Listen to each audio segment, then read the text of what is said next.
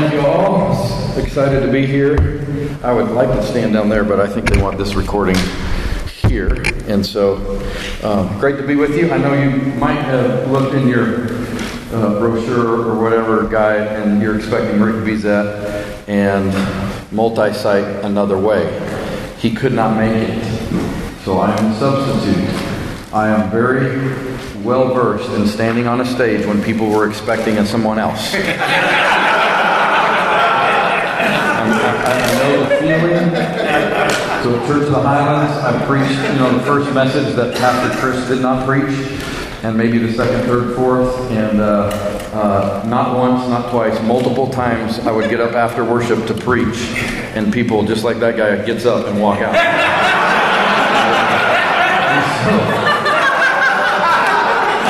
You're laughing, and it wasn't funny. I can laugh now because it's 16 years later, but I got used to it. So if you don't want to hear from me and you want to get up and leave, I'm okay with that. My skin has grown thick. I'm good to go. And so this is not going to be Multi-Site Another Way. This is going to be Multi-Site the right way. All right? All right? So you just tell Pastor Rick I said that. That's what it is. So I am really honored to get to share it. The Art just asked me at the last minute, hey, can you fill in? And this is what I love. I was the first staff member, as he said, at Highlands. And you need to know our journey of Multi-Site a little bit to really understand what I'm going to teach you.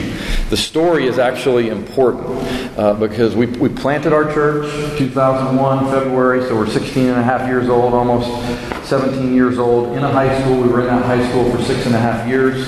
Eventually, we rented out or leased an office complex. So we were officing out of our houses. Pastor Chris out of his house, me out of my house. We had these Highlands College students that would come to my house 4 days a week. God bless them. And it was just us, and there was nowhere to work. And so we finally get an office that we did our Wednesday night services, our youth services, and we worked out of it. And that office basically sat empty on Sundays.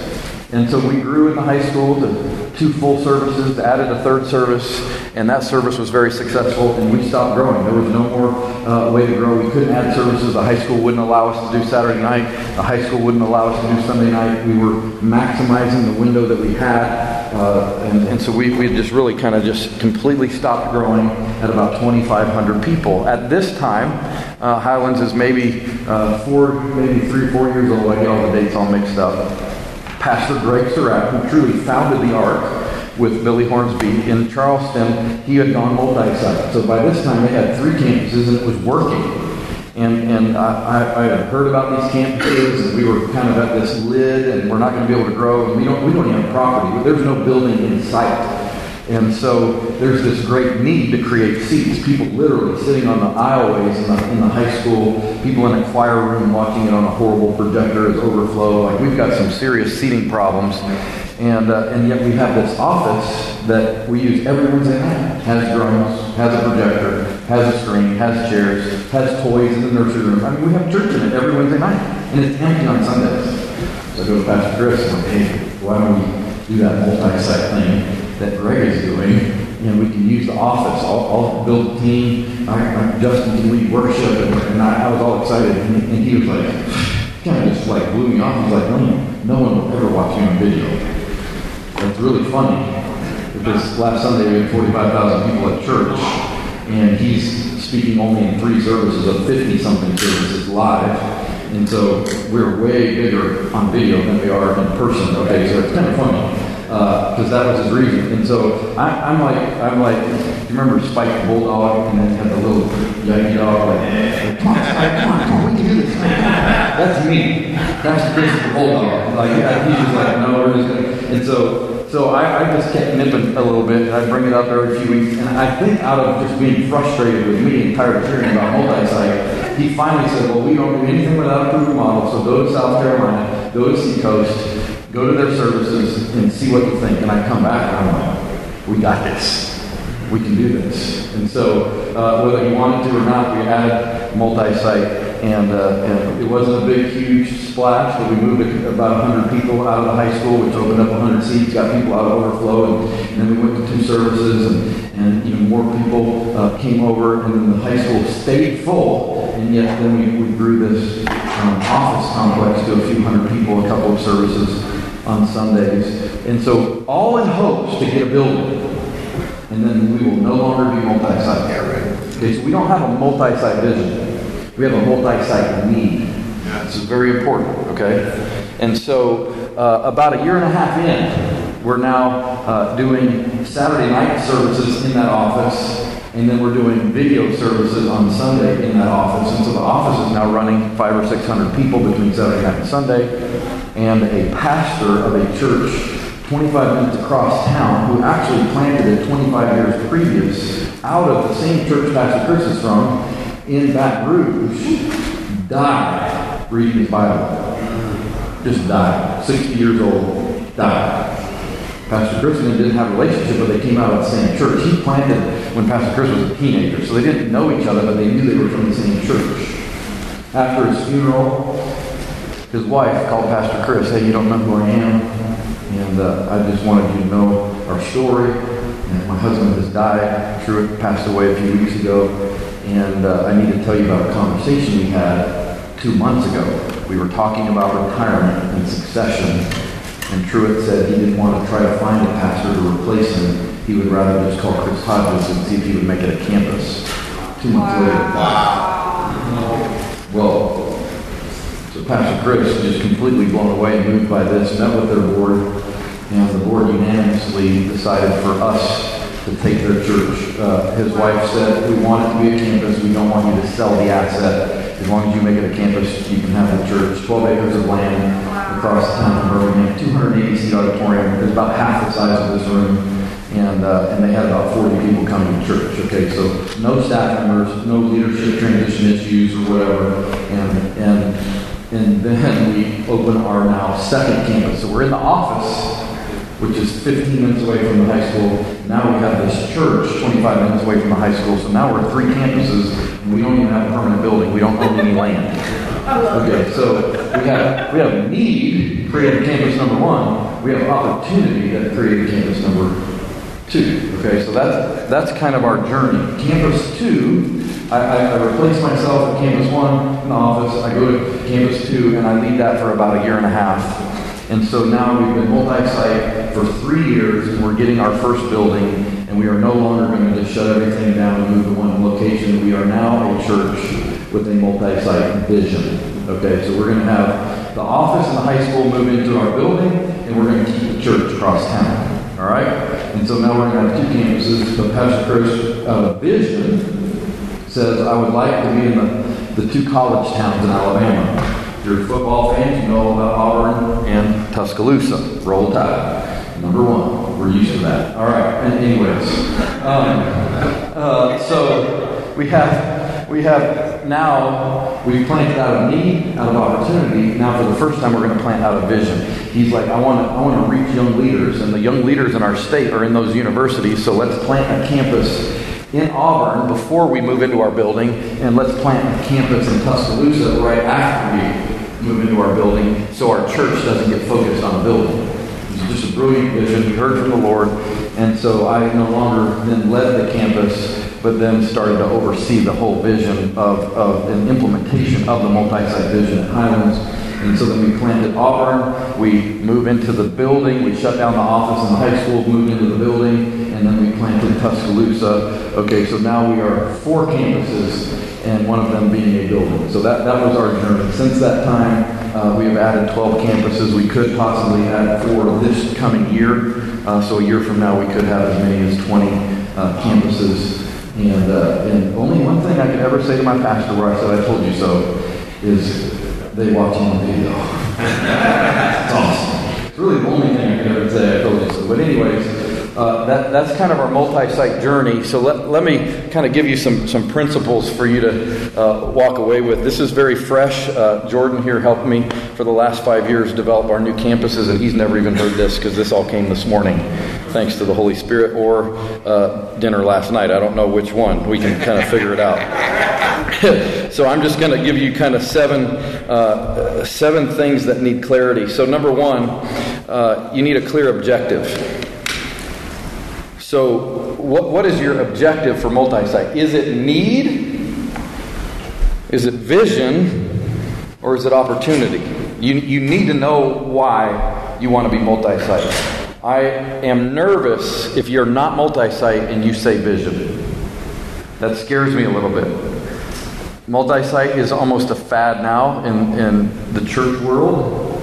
And unfortunately, it has become a growth strategy, which I believe it is not. Okay. Oh, if we can go multi-site, we'll grow. Right. If we can add a campus, we'll start reaching people. If we. Yeah, right. And so I am honestly here to burst your bubble, and I think that's the wrong reason to go multi-site. I believe if there is no need, you need to grow where you are first. That's So good. if you're not multi-service and filling up at least primetime services, I would not try to reproduce what you have. In other words, if you have a restaurant that never fills up, don't open another one. Yeah. Okay? I know I'm speaking very boldly and bluntly and maybe rudely, but I feel responsible because there are so many failing campuses now. It is not good for the church.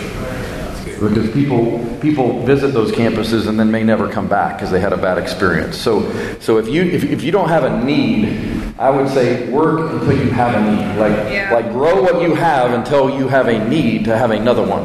Don't reproduce something that's not growing. Okay. Yeah. So you have to have a clear objective, and there is nothing wrong with vision. And say, okay, we want to be in another city. We want to. I mean, they're going to from New York. We got Liberty Church planning from New York all the way in San Francisco across the country. That's awesome. That is great vision. But they already have successful campuses in New York City. Yeah. That's Okay. So just know that you have a clear objective. Number two, your church needs to have a clear vision. And I'm not talking about multi-site vision. I'm talking about a clear vision. Yeah. Because a lot of churches, you could just walk in and find the volunteers, or unfortunately some staff members, hey, what's the vision of the church? And they all give you a good answer, but they give you a different answer. And that's not good. Because if your vision is not clear enough, it will definitely be muddy, even worse, if you duplicate it, okay? So you have to have a church with a clear vision before you add another one somewhere else, because it's harder to keep people on the same page if they don't know what the vision is. So at Highlands, if you read Four Cups, I encourage you to read Four Cups by Pastor Chris. That's the vision of our church. It's not our vision for our church. It's what we believe is God's vision for His church. Yeah, that's right. And it's four things: that we would help people know God, help them find freedom, help them discover their purpose so they can make a difference. That's the vision. You walk into Highlands, you find somebody that's been there more than 2 Sundays, they can probably tell you the vision. Because we say it, we spray it, we paint it, we stick it, we talk about it. It's so simple, it's very, very clear, so it's easier to replicate something that's clear. Right. Okay, so you need to have a church with clear vision. Pastor Chris will talk a lot more about that tomorrow morning, okay, so I'm not going to spend a lot of time on that. You need to have clear values. This is equally or more important than the clear vision. Now, our church does not know the values of our church. Our values are for our staff, for our leadership. Yeah. That's good. And they need to be very clear, because once again, we're going to replicate this. What are our values at Highlands? I'll give you, they're 4, very simple. You probably have similar values. Love God, love people, pursue excellence, choose joy. It's simple, it's clear. Once again, it's easier to reproduce when it's clear, when you can remember it. And so what you don't want is multiplying fogginess is not good. It's better to multiply clarity, okay? And so you need clear values. And that drives number 4, which is a clear culture, which once again, that our church attenders don't know the culture of our church. They don't know what that is. And so where does the culture come from? Clear culture comes from clear values. Vision does not drive culture. Values does. Vision doesn't drive culture. Values drive culture. So how do values drive culture. It's because values are culture, as Brian Houston says, can't be taught. You can't teach culture, you have to be culture. Yeah. My way of saying that is culture has to be demonstrated. So culture is created by demonstrating values.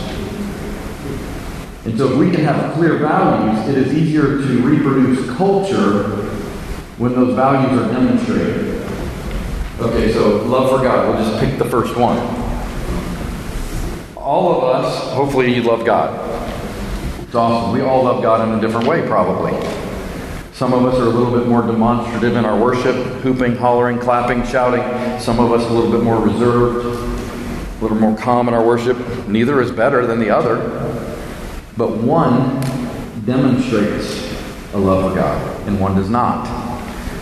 So if you're going to create culture, you have to demonstrate values, not personality. So my personality is to worship like this. If everybody in the room is doing what I'm doing, is that a good thing? See, because I am being culture, but I am yet not demonstrating the value. I hope this is making sense. You have to understand. I was in Hillsong, London last Sunday, so I was working with them, working with some of these issues. And the most amazing thing when you go to Hillsong is the culture. Yeah. Yes. And the most amazing thing about the culture is it's the same in Sydney as it is in London, as it is in Cape Town, and that blows your mind. It's the same as it is in LA. It's like, what in the world? How do they do that? And I would say it's because they demonstrate their values. Yes. And I went to 3 campuses last Sunday in London, all more than an hour drive apart in the same crazy city. The roads are so jacked up. I mean, we were in the car for like 5 hours to go to 3 campuses. I mean, one campus is in a nasty warehouse, and just in a warehouse district. One campus is in this nice event center in a really wealthy neighborhood, and the other campus is right downtown. In downtown London, the Dominion Theater, which is a Broadway theater, like red velvet walls kind of thing. Completely different locations, completely different demographics, absolutely the same culture. Yeah. Because they demonstrate their values. Yes. And so as leaders, we can't just have values, we have to demonstrate the values. We can't demonstrate something that is not clear to us. Okay, so having clear vision, having clear values, having clear culture. So our culture is our staff demonstrating our values, and so it's easy to replicate. And so at Highlands we have 9 portable campuses. We're in high schools, we're in a junior high school. One of our high schools, we're in the gymnasium. The other high schools, we're in an auditorium. The middle school, we're in a gymnasium. We're in a civic center, like a YMCA type thing, in a gymnasium in one campus. We've been in conference centers. I mean, the venues could not be more different. But the culture is exactly the same. And that is driven by demonstrating values. Number 5, got to have clear leadership. Now we're going to get to some of the things that you were actually coming for. But the other things I think are very important. That's why I gave them first. Clear leadership. Pastor Chris says it this way: you cannot let vision outpace leadership. So you have a multi-site vision, you're going to go take it could be an opportunity or a need, or whatever, but you're going multi-site. And you're excited about it. You have the worship team, you have the volunteers, you have the location, you have the money, everything is awesome, we're going to launch this campus. Yet you don't have the leader. Yeah. Never let vision outpace leadership. You have to have the clear leader. We made this mistake once really, really bad. And it was in the First Vision campus, interestingly enough, Tuscaloosa. Or Second Vision campus, when we went Auburn and Tuscaloosa after we added the building. We basically had everything lined up. I found the facility, everything. We had this one guy on our volunteer team, great guy, had been a pastor in another church. He kept saying, "I want to be the campus pastor. I love the city. I'm ready to go. And we're just like, I don't know if he's a guy. Well, launch date had been announced. Equipment had been purchased. Trailers were loaded. We don't have a leader. He's over in the corner. It's like, so finally we're just like, must be the leader. We launched with 600, September. That campus just turned 10 this last Sunday. And so 10 years ago, we launched in September with over 600 people. November comes around, whatever that is, like 10 weeks, I don't know. 80 people. Yours truly became the campus pastor the next Sunday. I mean, literally, almost just completely lost the campus. Thought maybe it was a training issue. So I'm like, hey, man, so we didn't fire him. We're like, it's our fault, man. We're leaders. We're going to own up to it. Hey, come alongside me. Let me lead this thing for a few months. Let me give you better training. So got the campus up to about 200, 250, and kind of passed the baton back to him. Immediately started going down again. Oh, what in the world? So we ended up putting an interim pastor there for a year. Stayed 250, 300. And then the worship leader who had been there from day one as a volunteer was clearly the right guy. Wow. Put him as the campus pastor, went from 300 to 600 in 6 months. Grew 100%. Wow. 600 to 1,200 in the next year. And Jimmy's been there ever since. That campus is now over 4,000 people. That was 80 people 10 years ago, okay? Everything rises and falls on leadership. We blew it. Yeah. We put the wrong leader in place. Well, who's the right leader? Okay, it really comes down to two things in my mind, okay? There are other factors, but let me tell you the two that we messed up on. And what I am looking for in campus pastors, these next 4 campuses that we're going to launch, I'm looking for a gatherer. Haven't found the personality test that'll show you. Like I haven't found the spiritual gifts profile that'll show you. You have to watch people to find out who's a gatherer. Yeah. In the foyer, there's just people around them. There's usually laughter around them. Yeah. If they want to watch the Mayweather fight, people go to their house or their apartment. Like when they do something, people go do something with them. They have this magnetism, this charisma. They have personality. They can draw people. They can create a gathering. Okay, so that didn't exist in the guy that we put in place. The guy we put in place, amazing pastor. Amazing pastor. Knew everybody's name, all 80 of them. Would spend hours at Starbucks with one person. Is the perfect pastor that you want in the hospital when somebody's dying. Like, he was a wonderful pastor, but he wasn't a gatherer. And he wasn't the second thing either. And the second thing we look for is an empowering team builder. That's good. Not a team builder. Empowering team builder. Because some people can build a team, but they can't give ministry away. We can't have that at Church of the Highlands. So we have to give all ministry away.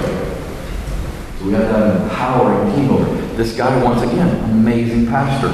Couldn't gather, couldn't build a team, and there was no team to give it away to, right? So those are the two kind of primary factors that we're looking for. Obviously, they got to learn stage. But if you have a gatherer and an empowering team builder, you can teach that. Okay, so those are the kind of the two things we're looking for in leadership. So we have to have a clear leader for the campus. So since that day, we learned, and we will not launch a campus, period, without a campus pastor that is the right pastor. Not like, oh, hey, Jordan, why don't you lead this one until we find the right guy? No, we just wait. Yeah. Oh, we signed a contract with the high school. Pay the money. Rent it. Like, we'll do whatever, but we are not launching the campus without the right leadership in place. Okay, so that's extremely, extremely important. What is the leadership underneath the campus pastor? We have a team of 7 that serves under a campus pastor. We have campuses that have literally very few, or if not no, paid staff. Okay, but we call this the staff of the campus. And so these are 7 very important positions to us that when we launch a campus, we will have all these positions filled, whether they're volunteer, part-time pay, or full-time pay. With a new campus, really very few, maybe 1 or 2 of these positions would be full-time pay. The campus pastor is most definitely full-time pay to launch a campus. It is a senior pastor level undertaking, and so to have somebody doing it part-time or as a volunteer, you're limiting your growth before you ever have your first service. Okay, so I would say if you can't pay a campus pastor, I would not go multi-site until you could. But here's the 7 leadership roles that we have under the campus pastor. We call them directors. So we have a small groups director, We don't use the word volunteer, so we have a dream team director. We have a worship director. We have a production director. We're video driven. Okay, so every Sunday it's video. Okay, so that's a very key role. We have a kids director, a students director, and an admin director. So 7 staff underneath the campus pastor. And I say staff even if they're volunteer. Okay, I want you to see the picture of what it takes to run a campus. So we treat them as staff. We have a weekly staff meeting with that group of people. Well, for several of our campuses, they're not paid, or some of them are not paid. So that staff meeting has to happen in the evening because they have jobs. And so we adjust that based on the team that we have. So this coming campus that we'll launch next, our Oxford campus, has a full-time paid campus pastor. He's already in place. We will hire a full-time worship leader who is not yet in place. If we do not have the worship leader, that does not hold up the campus because our worship team has enough depth that they can send a worship leader. Okay, so our worship pastor has to say, yes, I can send people. We don't have to hold up the campus because we don't know the person, if that makes sense. Yeah. We will name a volunteer that will be the small group director or the dream team director. Worship and kids are usually the first to get paid. Those are kind of, if you want to know, kind of an order. Our student directors are almost all volunteer. Our admins are usually kind of part-time. And you're like, well, why is the admin a director? Because every person I gave you is responsible to build teams. Even an admin. So we have a volunteer-driven church. Highlands this last few months crossed over 19,000 volunteers serving our church. We have a very small staff. Very small. 22% of last year's income went to staffing. I mean, it's very small because all these people, see, the worship director is not just responsible for worship. He's responsible for all the volunteers that pull off worship. Yeah. The production director is not just responsible for push and play on a video or taking care of a live stream. He's responsible for a volunteer team that can do those things. The admin director is responsible. We actually have a team that you can serve on at Highlands called the A-Team. They're the admin team. There are people in our church. We learned it from this church.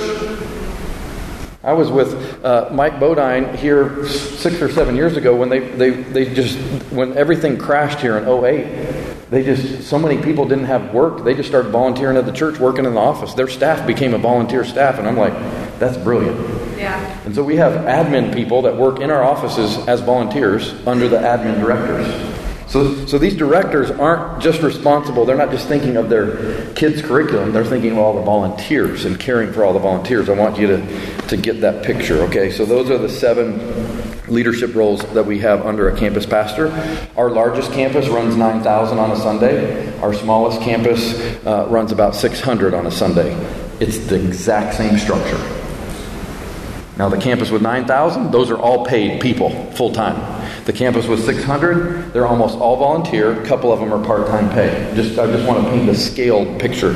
We want to have something that's scalable and reproducible. We'll do questions. If you want to write yours down, we'll do some. I'm going to get through this very quickly. And so what we don't want to do at Highlands, because of Grow, what we're going to talk about tomorrow, we don't want to do stuff that takes lots of money to pull off or only we can do because we're such a big church. We want everything to be scalable. Yeah. So our structure is scalable at the volunteer level to make sure that you can do it regardless of the size church that you have. So that's the kind of the leadership structure, if you will. The bigger the campus, the more people serve under those leaders. And we can cover that more in Q&A. Number 6, clear responsibilities.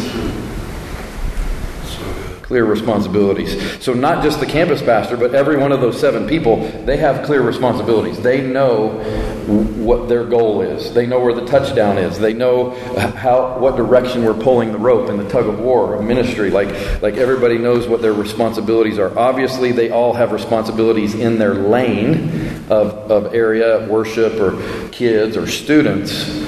But because we have clear vision, everybody has responsibility for the whole. So what that looks like is we pastor our church through small groups. Okay? So even the production director knows that we pastor our church through small groups. So he's not just trying to pull out production, he's also trying to get people in small groups. So we have a small group director, so that's his job. No, it's all of our job. Because remember the vision. Our vision is weekend services for people to know God. It's small groups for them to find freedom. It's our growth track to help them discover purpose. And our dream team is so they can make a difference. So all of those roles are pulling all four areas. Does that make sense? They have a responsibility for the whole. We don't want silos. I'm just student ministry, just student small groups. No, if the student director meets an adult in the foyer and has a conversation, that student director can say, hey, have you found a small group? Oh, no, I haven't. Oh, let me help you get in a small group. See, everybody has responsibilities for the whole vision of the church. The campus pastor's responsibilities, obviously, the whole vision, to make sure that the vision is being pushed forward, that it's clear on his team. And basically for us, the campus pastor is a senior pastor. He just doesn't preach. Now, sometimes they have to preach. We had a feed go down at one campus a couple weeks ago, and Brandon had to go preach it.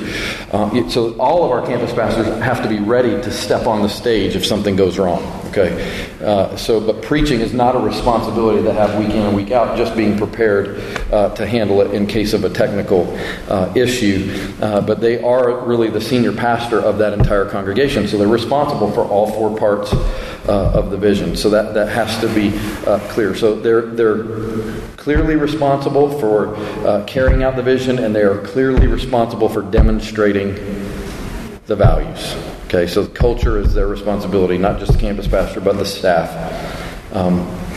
And then you have to have clear accountability. This is where it gets tricky. The quick and easy way to look at multi-site is franchise. Okay, we're going to take what we do, and we're going to do it over and over again. Simple approach, makes sense until you get in it. Here's the problem with church versus franchise. So use Starbucks as an example. The general manager of a Starbucks location can do every position on his staff. Typically better than all of them. So he's the best barista, he's the best at cleaning up, he's best at fixing the machine. He can do everything that the people that work for him can do. He can teach them, he can correct them, he can do their job. Church is not that way. No. Church is more of a matrix organization, meaning there are specialists that have responsibilities that their leader has no idea how to fill those responsibilities. Yeah. Now, every campus pastor probably has a secondary skill set, and it could be in any particular area. We have 3 campus pastors who are the worship leader at their campus. It's amazing. I mean, I'm jealous. When I was a campus pastor, I got like 4 minutes on the stage, and they're out there leading spiritually for 20 minutes. So they have a better connection with the people. It's amazing. So those 3 campus pastors have very clear input into their worship director because they understand it. They have expertise there, but they probably don't know how to use the computer that is bringing in a live feed, and something goes wrong. They're looking at it like, oh. So how are they to have expertise in kids ministry and student ministry and worship ministry and production? You can't. In a matrix organization, you have to have a central expert. This is Central Church, so they don't use the term central. They call it global. So they have a global expert in worship, in students. So we have global experts that have responsibility to help their area at every campus. Okay? So we have to understand the accountability. It's hard for a worship leader to be accountable to me as a campus pastor when I don't even know the difference between C and D. Like, I don't have a clue. Like, I don't know anything about instruments, anything about notes, nothing. So how can I really provide accountability to the worship team when I have no expertise there? You guys are following this? Yeah. So here comes the great tension of multi-site. Yeah. The worship leader works 25 minutes away in a campus with a campus pastor, but the campus pastor has no idea how to do what they do. So who does the worship leader work for? Who do they report to? Who do they really listen to? Okay? And so I'll just share our journey and let you kind of land where you want to land, and we'll get to Q&A. So the journey for us was centralized. Meaning the worship pastor is the clear leader and clear accountability, the direct report for the worship leaders at every campus. The kids pastor is the clear leader, clear accountability, clear trainer, clear direct report for the kids leaders at every campus. You guys get the point? All of them. Okay? The directors, not the leaders, right? Yes, the directors. So the department head, John Larson for us, who's on keys leading worship, is over all worship. So those, if you have 3 campuses, those 3 worship directors report to John, not to the campus pastor. I love it. Okay, so that you have that's what we would call central control. So central is controlling their department at every campus. It works great. Keeps quality, keeps clarity. Everything's working good. John can manage these three worship leaders. The campus pastor is caring for people and leading the vision and working closely with his worship director on Sundays. But really, he's not approving time off. The worship leader at his campus doesn't work for him. Right? He works for the worship pastor. The student leader, the student director, doesn't work for the campus pastor. He works for the student pastor. You guys, so that's central. Works amazing. And that's how we let it. 5, 6, 7, 8 campuses. Tension starts to build. Because now, John has got 8 worship leaders. And he's the worship leader at our biggest campus. He's got all this responsibility, all these people, 8 campuses. It gets a little overwhelming. Same thing for kids. Same thing for students. All of a sudden, your department heads start getting stretched out. And this might not apply to you guys. I don't want to talk a lot about big like lots of campuses. But you need to make your decision early as to what journey you will take. I think it will help you, okay, to know which direction you'll go. And so tensions really start to build, I believe, at about 8, 9 campuses. Like then there's the department heads trying to oversee all these people, and we have campuses 2.5 hours away. It gets very difficult. So when you're in Auburn, you live 2 hours from your boss. That's tough. Right. And that's who approves your time off. That's who's supposed to be teaching you and training you, but he barely can come down because he's got 8 other campuses to go to. You see the problem. So then the worship pastor, John, hires somebody to help him. That's in corporate called middle management.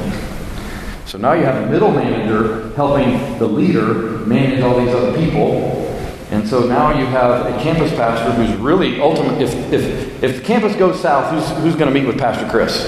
It ain't the worship leader. It's the campus pastor. So he's carrying all the responsibility, but he has no authority over his team. And I don't know about any leaders in the room, but most leaders don't like not having authority.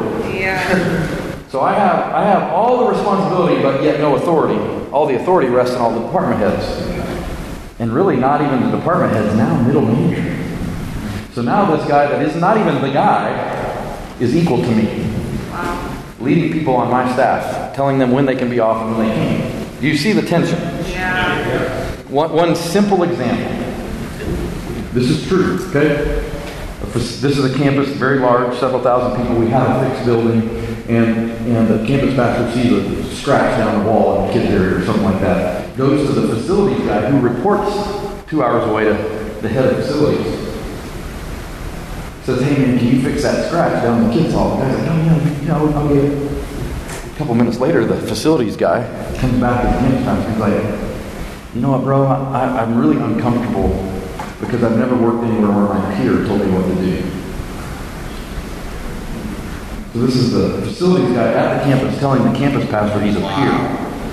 And the reason he's a peer in this guy's mind is he works for the guy that's 2 hours away, and the campus pastor works for Lane. So we're just peers. We're both working for Global, for Central. Are you guys following this? Yes. Ooh, that's not good. You can see the problem that's created. So then we get to 10, 11 campuses. Now we have multiple middle managers trying to visit campuses and lead these leaders, and the tension got unbearable. And so at 12 campuses, we switched from central control to decentralized control. Basically, we shifted authority. So authority, a year and a half ago, at Highland shifted to the campus pastor. Now they have the responsibility and the authority. Every director underneath them reports directly to them, yet they get support, training, resources, budgeting from the department. So the departments can actually have less people in them, and we can staff the campuses better. Because what was happening is we're hiring all these middle managers. We're creating a big corporate office to go control all these campuses, and so we were getting really fat in the central government, and the states had nothing. Okay, and so we decentralized a year and a half. It's been amazing. And so now, because John, the worship pastor, is not approving time off for 16 worship leaders, he can focus on the vision of worship for our church, and they meet weekly. All the worship leaders meet with John every week. They work on sets together. They get to live the ministry life together, but they don't work for John. You guys see the difference? And so that was a huge shift for us, and I actually liked our journey. I think central early is good. I think maybe going a little earlier to decentralize might have helped us a little bit, but I'm glad we had the journey that we did. If anything, just to help you understand where we are and how we got there. And so there's just different approaches. I think it'll help you process that. Let me tell you some very specific things that you will ask before we go to Q&A. We got to the point where we wanted some very objective markers before we launched a campus, instead of let's go there. like what kind of dictates where a campus or when a campus can be launched for us. So we basically have a green light, yellow light, red light check on all of these. We have to have a location, or we can't launch a campus. That's pretty obvious. We have to have a campus pastor. Now, don't put this in the context of directors, okay? Because all the directors are not listed, because you'd think I would just go to the 7 directors. Okay, the ones that would stop us from being able to launch a campus would be worship, production, kids, dream team, small group, and one of them is not a director, audio. Can't launch a campus if we don't have an audio engineer. So any of those being red, we can't go. Now that doesn't mean they're the permanent person for that campus. That only has to be the campus pastor. So our kids leadership centrally can supply a kids leader at a campus, and we will launch the campus even if they're driving 2 hours every Sunday. It won't hold up a launch, but we have to have that person there. And then finances. Can't launch a campus without the money. Cheapest campus we ever launched would have been Auburn 10 years ago, cost us about $50,000. The most expensive campus we ever launched would be Huntsville, and that cost us about $800,000.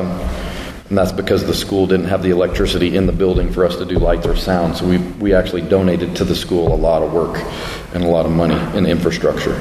And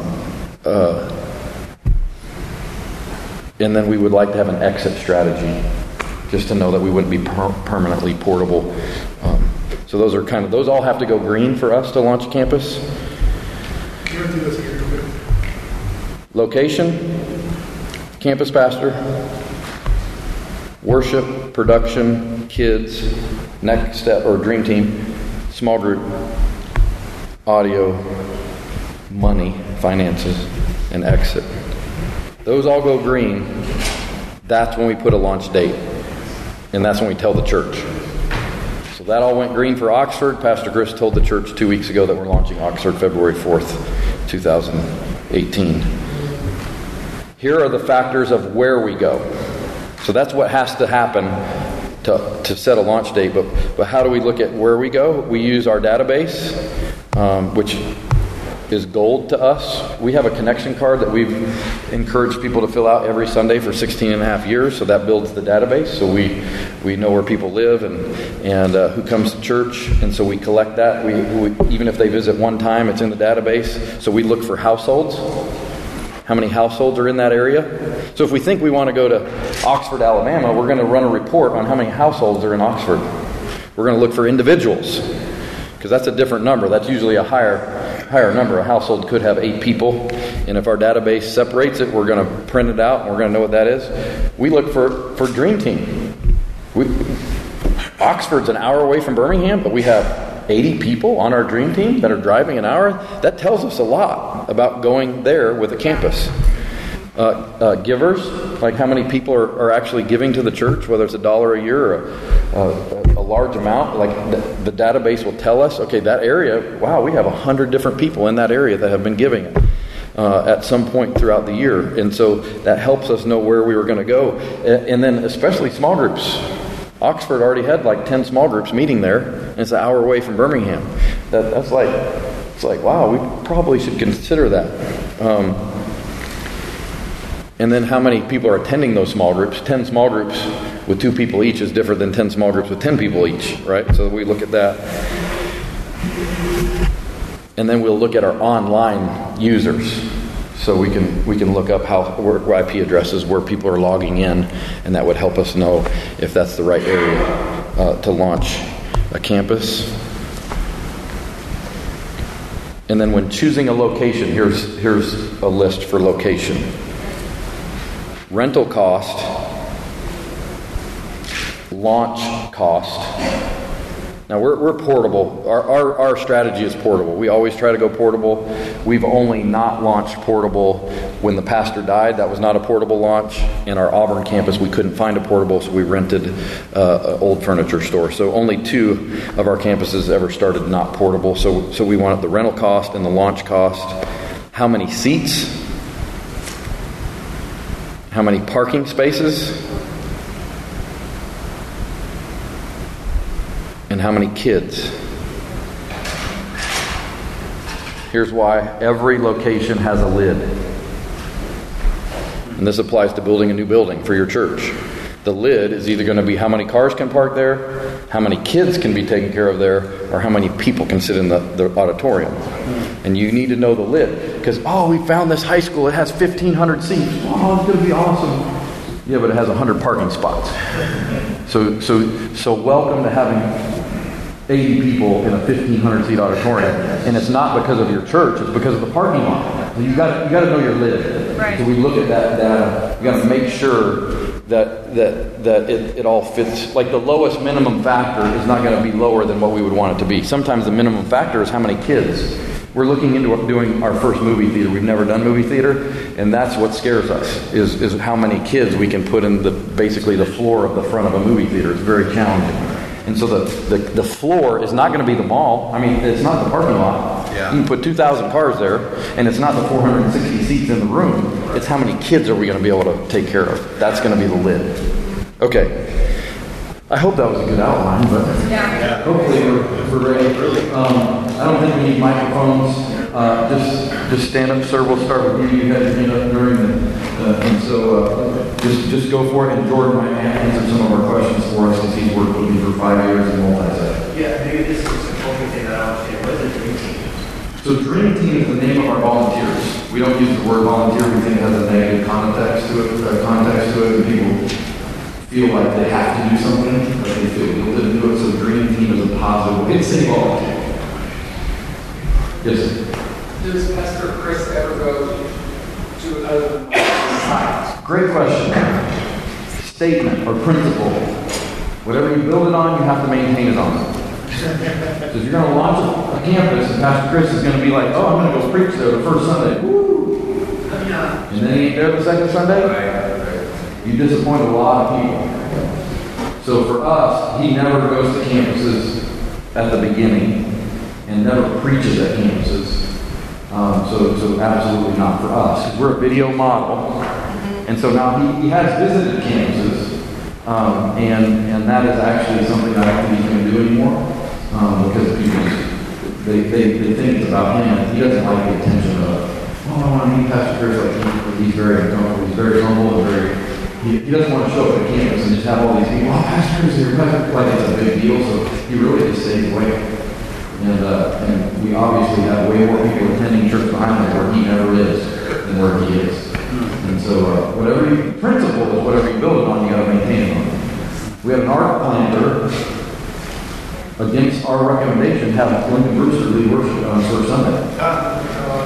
That church no longer exists. Wow. Had over 600 people show up for launch. It was Christians from other churches wanting to bring them in. Yeah. So you just got to, whatever you're building on, you got to maintain. Yes. Yeah, so questions around the decentralizing We actually like kind of inverted and did decentralizing at first with our multi-site. So we have this major issue now in reference with more specifically our student ministry, our student director, and our student pastor, trying to take the DNA of our main campus per se and transition it to our other campus.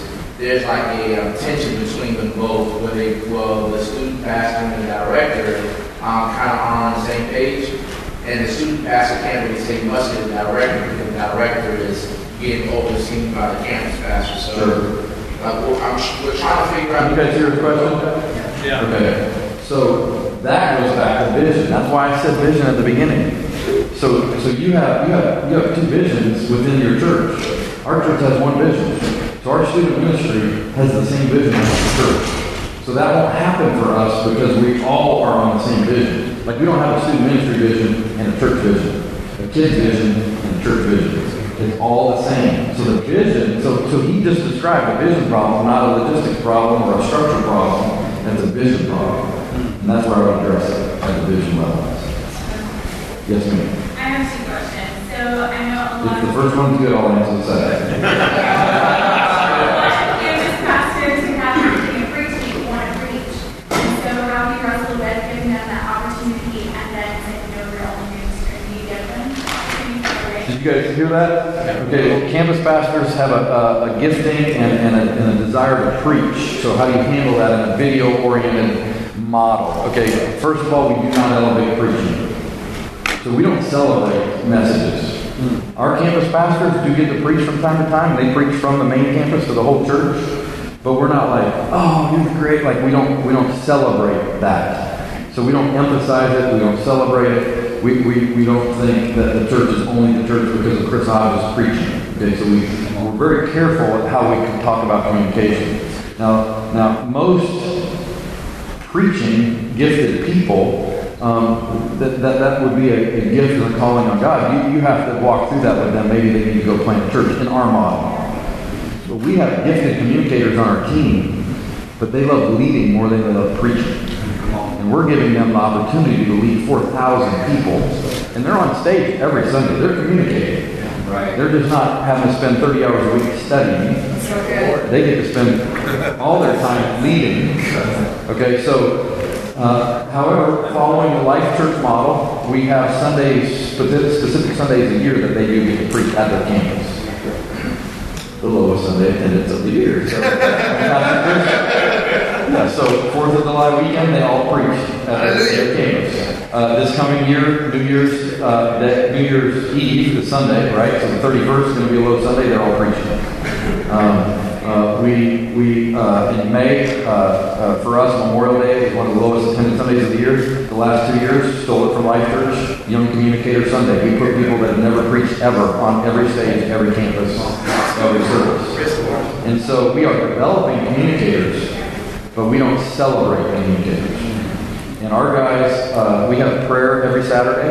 That's broadcast at every location. So it's done from our main campus stage and broadcast. So we also do 21 days of prayer that is broadcast every January for 3 weeks and every August for 3 weeks. And campus pastors are speaking. And we're now at 5,000 to 6,000 people at prayer at 6 a.m. So they're doing a little 10-minute talk at prayer, and they're speaking to 5,000 people. So none of our guys are like, oh, I wish I could preach more. Like, I'm being held down. I'm being oppressed by the system. Cause it's just not what they're aspiring to. What's really funny, I think Blake's our greatest communicator, and he hates to preach. And he just gets it at. He gets on the stage and everybody just wants to do what he says.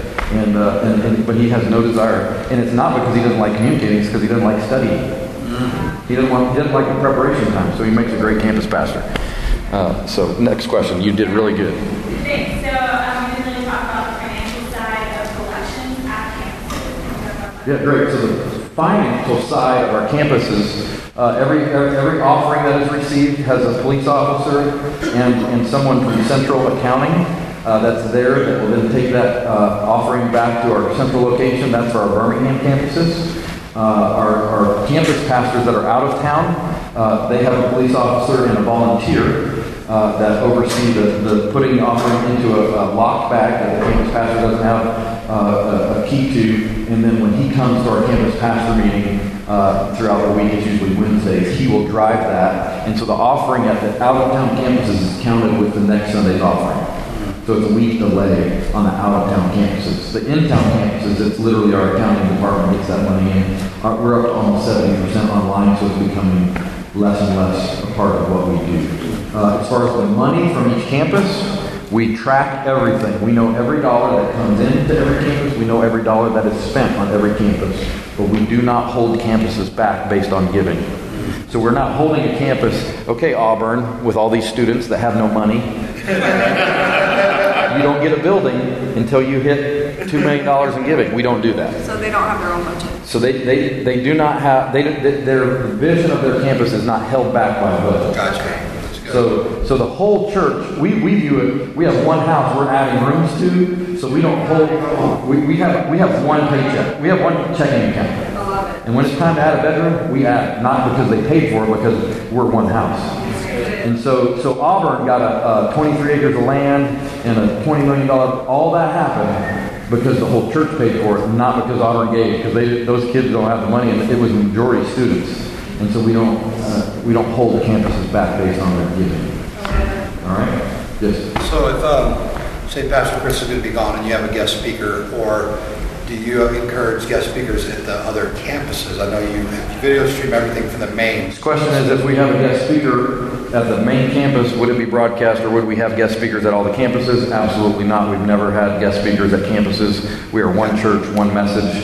If somebody is speaking at the campus, it is only the campus pastor. Or a communicator on Memorial Day. Gotcha. Yep. What does your central financial team consist of? So the central financial team, obviously for us, is quite large because of the amount of people coming to our church. But in the early days, it was Pastor Bruce's father was our administrator, and so it was a small team. Volunteers come in and count offerings on Mondays. And so we have a counting room that is full of green team. And then as the church grows and the budget grows, obviously, we have quite an intricate structure of purchase orders, purchase requests because of the amount of money that we're handing out. But it's very, very simple. It's just scaled out. So that's part of your admin director's team of people?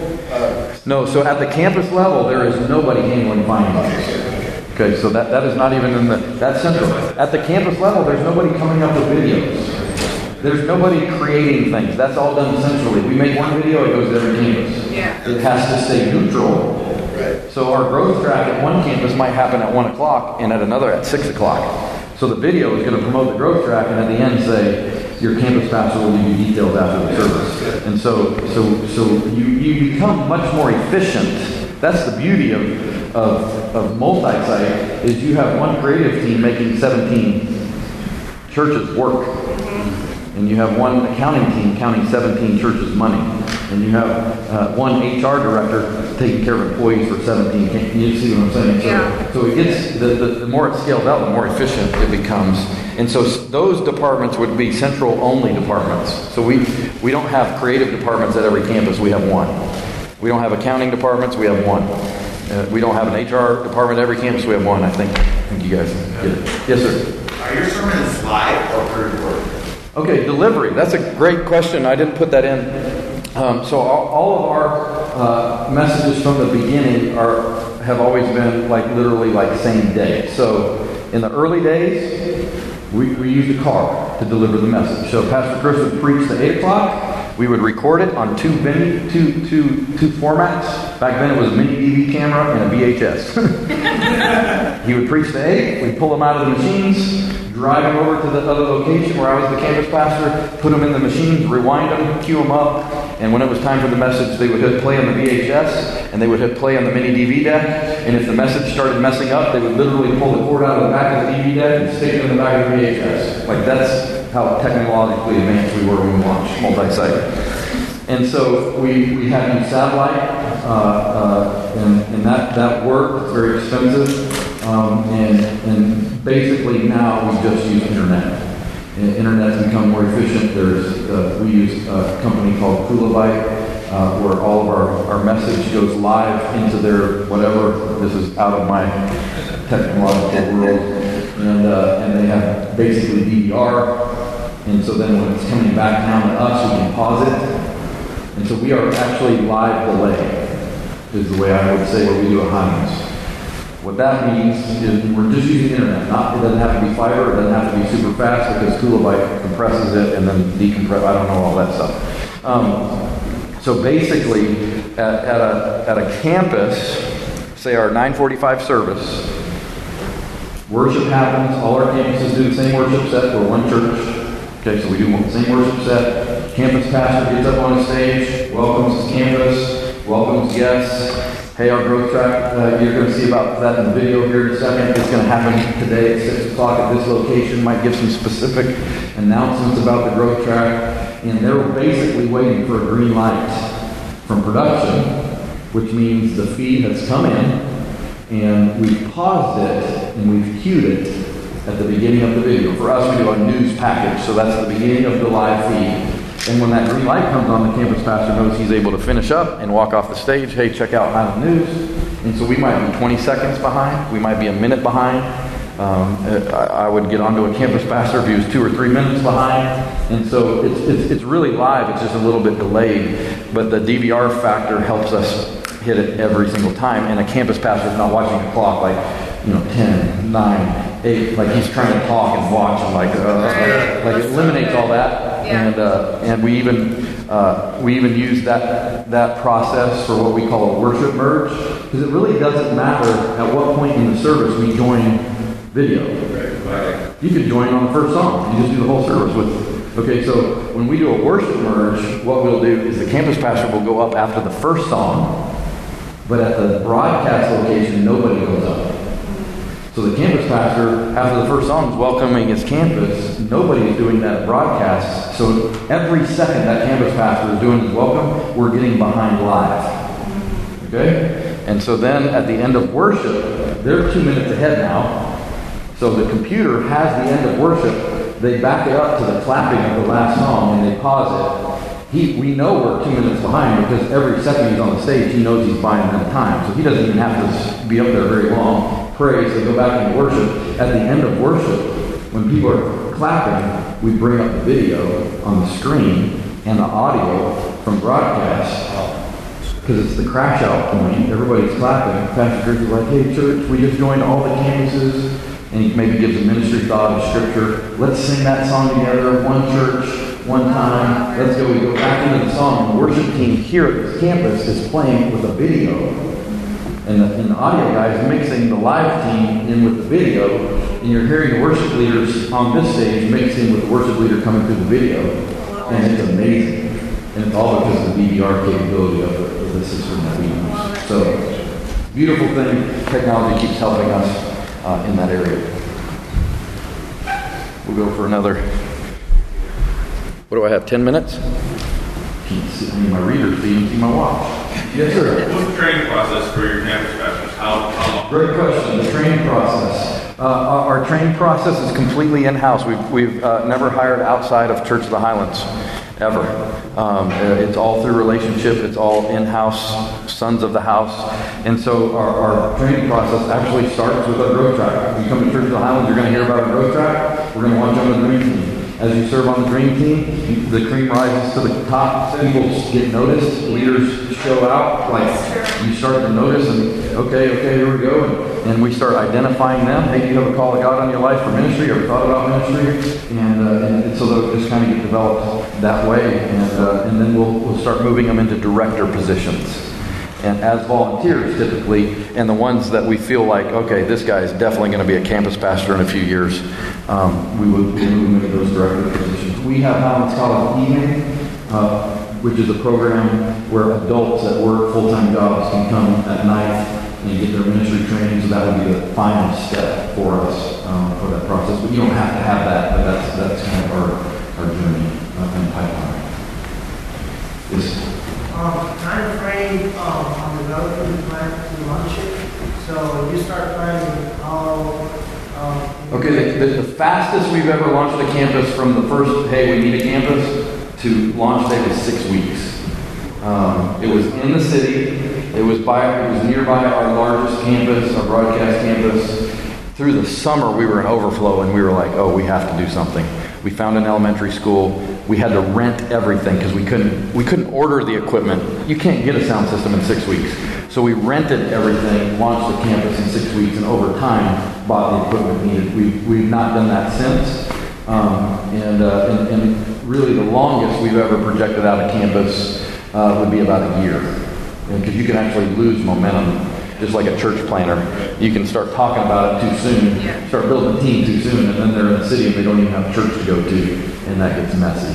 So typically we're in kind of what we're doing right now. We just announced 2 weeks ago for February 4th. And so that's kind of our timeline. And as far as launch meetings go, we treat a campus like a church plant. So this Sunday we're going to have our first interest meeting for this new campus. It's an hour away. So we already sent an email last week inviting any email address that's ever been in our database from 20 minutes from us all the way east to the East Coast. So people in Georgia are getting invitations to come to this because we just don't know where they live, if they've moved. So we're just letting everybody know about the interest meeting. We'll have an interest meeting this Sunday.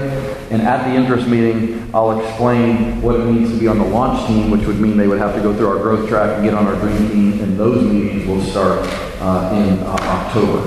And so we'll do an interest meeting, and then we start the launch meetings. And launch meetings are for the people that want to serve on the team. So they're going to volunteer. So at the interest meeting, we'll probably have a couple hundred more people than are actually like, there's going to be people showing up that they just want a church in their city. Yeah. They're not necessarily going to be on the team and volunteer. What kind of, in relation to your global director and then your local directors of the different positions, what kind of autonomy is there? Like, for example, does every worship team play the same set, or does each worship pastor have to say so? Same thing with student ministry. Yeah, everybody, the vision is so clear, yes, every worship leader does play the same set. However, that day, the worship leader might have been sick, and then there's not a vocalist that can sing that particular song. They do have a little bit of autonomy in an emergency to fix something, and that's all game day decision. And so they do have a lot of autonomy if something goes wrong. But the intention of it is to be very uniform and very unified, that we would be one church. I forgot to tell you guys, and I want to say this before anybody else leaves. Every launch that we've done the last couple of years, we have the entire budget, everything purchased, and where we purchased it from in an Excel spreadsheet at growleader.com. And so our campus structure that I just shared is at growleader.com. Anything that we have on multi-site, you can just search multi-site at growleader.com, and you'll be able to find those documents. Now, you do have to join Grow, which is completely free. You create a login, then you go to the resource side of Grow, and that's where you search for those documents. So anything we have on multi-site, most of which was created by this man right here, Jordan, is all on there. Like, you can see how many trash cans we bought for Tarrant High School to open up church. Like, where we buy our trailers from, where we get our sound equipment from, like, all that's on there. And you'll be able to have access to the org charts, all that. And not just multi-site, anything at Highlands is all available on there. Let's do one more question, and I'll let you guys go. Yes, sir. Actually, a very good question. On the Grow resource I'm on all the time, does it also have a checklist of what the campus pastor is supposed to have? What you guys are looking for? I'm quite sure you guys check off everything. Like what we're looking for in the leader himself? Yeah. No, that's all organic. That's all led by me and my team. Yeah, so that's very relational. Yep. I'll take one more question if that was fast. Yes. How often does your campus directors meet? Do you try to do a weekly meeting with those folks? Yeah, so from small. So ideally, every campus has a weekly staff meeting. So that's the campus pastor and their 7 directors. Ideally, those 7 directors would also go to Central. So all the worship leaders will get together and meet with the worship leader for the whole church once a week. Even the volunteers? No, because they have jobs. Right. So if they can, and some of them take a day off work to go to that meeting. So that's totally fine. Directors can go to those meetings weekly if they can, if their job would allow them to. But then the other meeting that has been extremely helpful for our campus culture is we have about 30 teams per campus. Those are the teams that you have in your church: ushers, greeters, small group leaders, worship, kids. Okay, so all those teams have a captain. We gather those 30 people once a month with the 7 directors and the campus pastor. That's like an all-staff. We call it community night. So that's like the all-staff for the campus, because those are all volunteers. All 30 of those people are volunteers. So we do that typically on Thursday or Friday night once a month. That's been great for culture in our campus.